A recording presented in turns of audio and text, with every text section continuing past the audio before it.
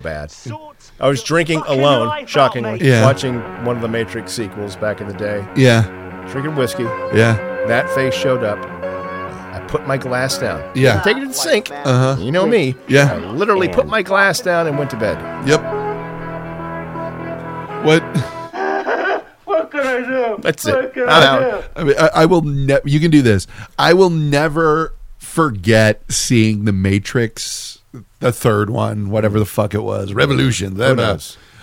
In the theater, midnight screening, opening night preview, all that. When it was done, everyone's standing up to walk out. Flip open my phone, Oh, yes. text my friend Dan. Just saw the new Matrix. Don't waste your time. Send. Send. Flip my phone back, put it back in my pocket. Was like, do. Right. What It the ran fuck out to your was car that? to the Friends theme. Yeah. Oh God, it was so bad. Well, anyway, welcome to the Life Welcome to Masters Matrix Talk. Exactly. Yeah. That. Garbage. Oh man. So here, let's talk about a little fun one here. I think. Well, like, am I the asshole for dropping my freeloading brother off at her aunt's house after she called and scolded me for evicting him? I don't know. Maybe. Let's see. My older brother is a bit of a bum. I mean to say, it's mean to say, but it's true. He can never hang on to a job for longer than a couple of years max, when he inevitably loses whatever job he has and starts mooching off family and friends until he can find another job months later. This entails him freeloading at their place, eating their food, using their stuff, etc. He's lost friends because of how long he bummed off them, and I don't blame them for cutting him off.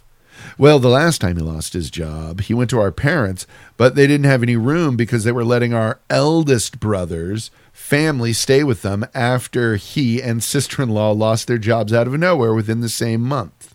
EB's entire crew was laid off as zero warning. Sister-in-law's work burned down, and they couldn't afford the home they were renting anymore. God damn, your family's some job-losing motherfuckers. Saying.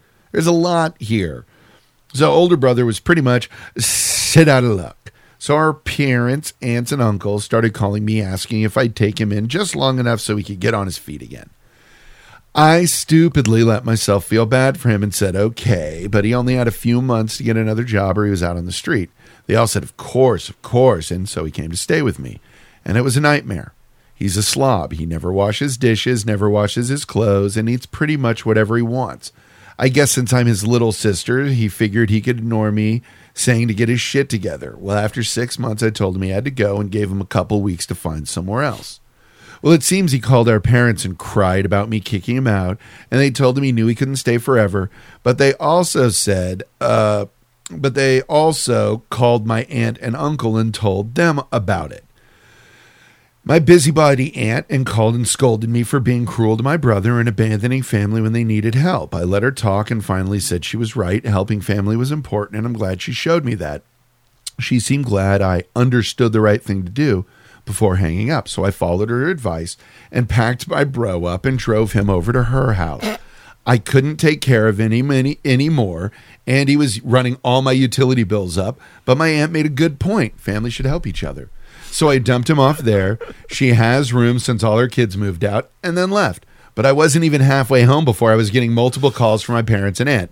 Parents were demanding to know why our aunt was blowing up their phones, and aunt was leaving voicemails shouting at me to come back and get my brother. I explained to my parents that they said it was a good idea since aunt sounded like, and they said it sounded like a good idea since aunt sounded like she wanted to help.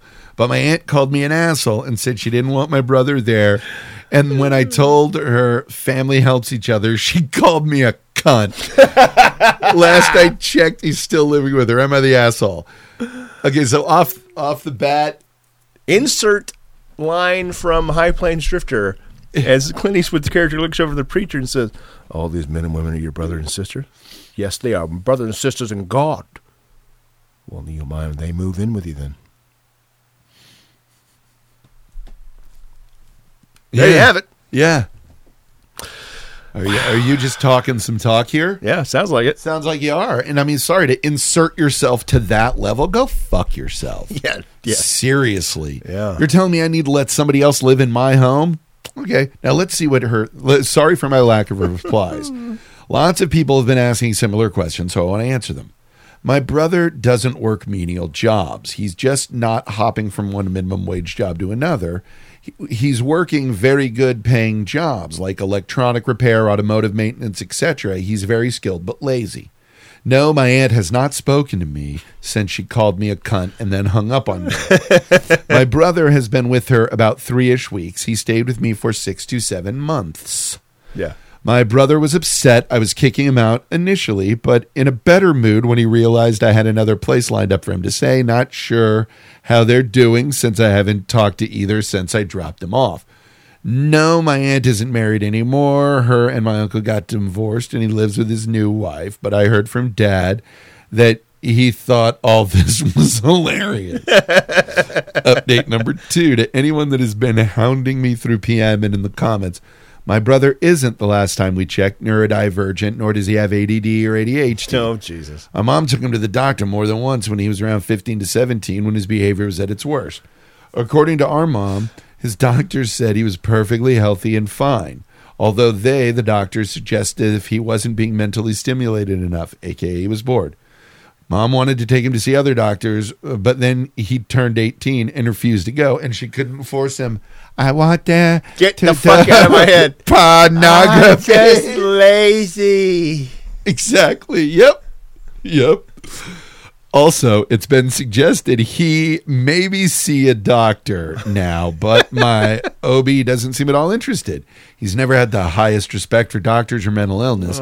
He treats it like it's fake. When our baby sister was diagnosed with an ED when she was 19, he just cracked a joke about her wanting a doctor's note so she could eat more. Eating disorder. Wow. So, yeah. Not erectile dysfunction. Yeah, just that would have been clarify. weird. Hey. Yeah, this is such an odd, like, when people are like shamelessly lazy, I want to watch pornography And do bestialities. Reference Mr. Show. Yeah, seriously, the fact that your aunt decided mom and dad are fine with it, you're fine with it, aunt decides I have a say. Okay. And believes, just so we're entirely clear, after calling you the C word, Yeah. is refusing to talk to you. Hilarious. I applaud you. I do too. That's a good move. I am Shia LaBeouf applauding right now with all that level of respect behind it. You did a full 7 months of him living there. Of this fucking dildo. This total fucking moosh. Big brothering you the whole time. Yeah. And she called, and I mean, she had her cards, and you called. Yeah. And all right, here you go. Yep, here you go. Oh, you decided to have an opinion. Oh. Well, hey, if you've got an Chose opinion, violence. then you choosing to help. Yeah, here you go. Here you have it, fam. You know, you want to be part of this. Now you are. You're part. It feels like it's not as dicky at all. It's not a dick move in my mind what she did at all. But it's sort of like what the petty version of it is John Fogerty on the last Creedence album. The other guy's like, hey man, maybe we could get some creative input on this. Fine. We all write and sing 1/3 of the songs. Well, no, John, what we meant, no. You want there. There you go. Like, oh my. A bit of a petty tantrum. And it was, what's it called? In the Shadows. Todd in the Shadows. You'd love his stuff. But he was like, all the songs on this Creedence album are just passive-aggressive shots at John Fogerty. Like, well, this is a song about the crew complaining about the captain. Yeah. Like, that works if all the people are really good songwriters like Fleetwood Mac. Correct. Otherwise, it's very painful. Yeah. Like, there is no level of romantic trolling in music that comes in the neighborhood of Pink Floyd, of Fleetwood Mac. No. Nothing, like, you couldn't imagine. No, even the more. happy songs. Yeah.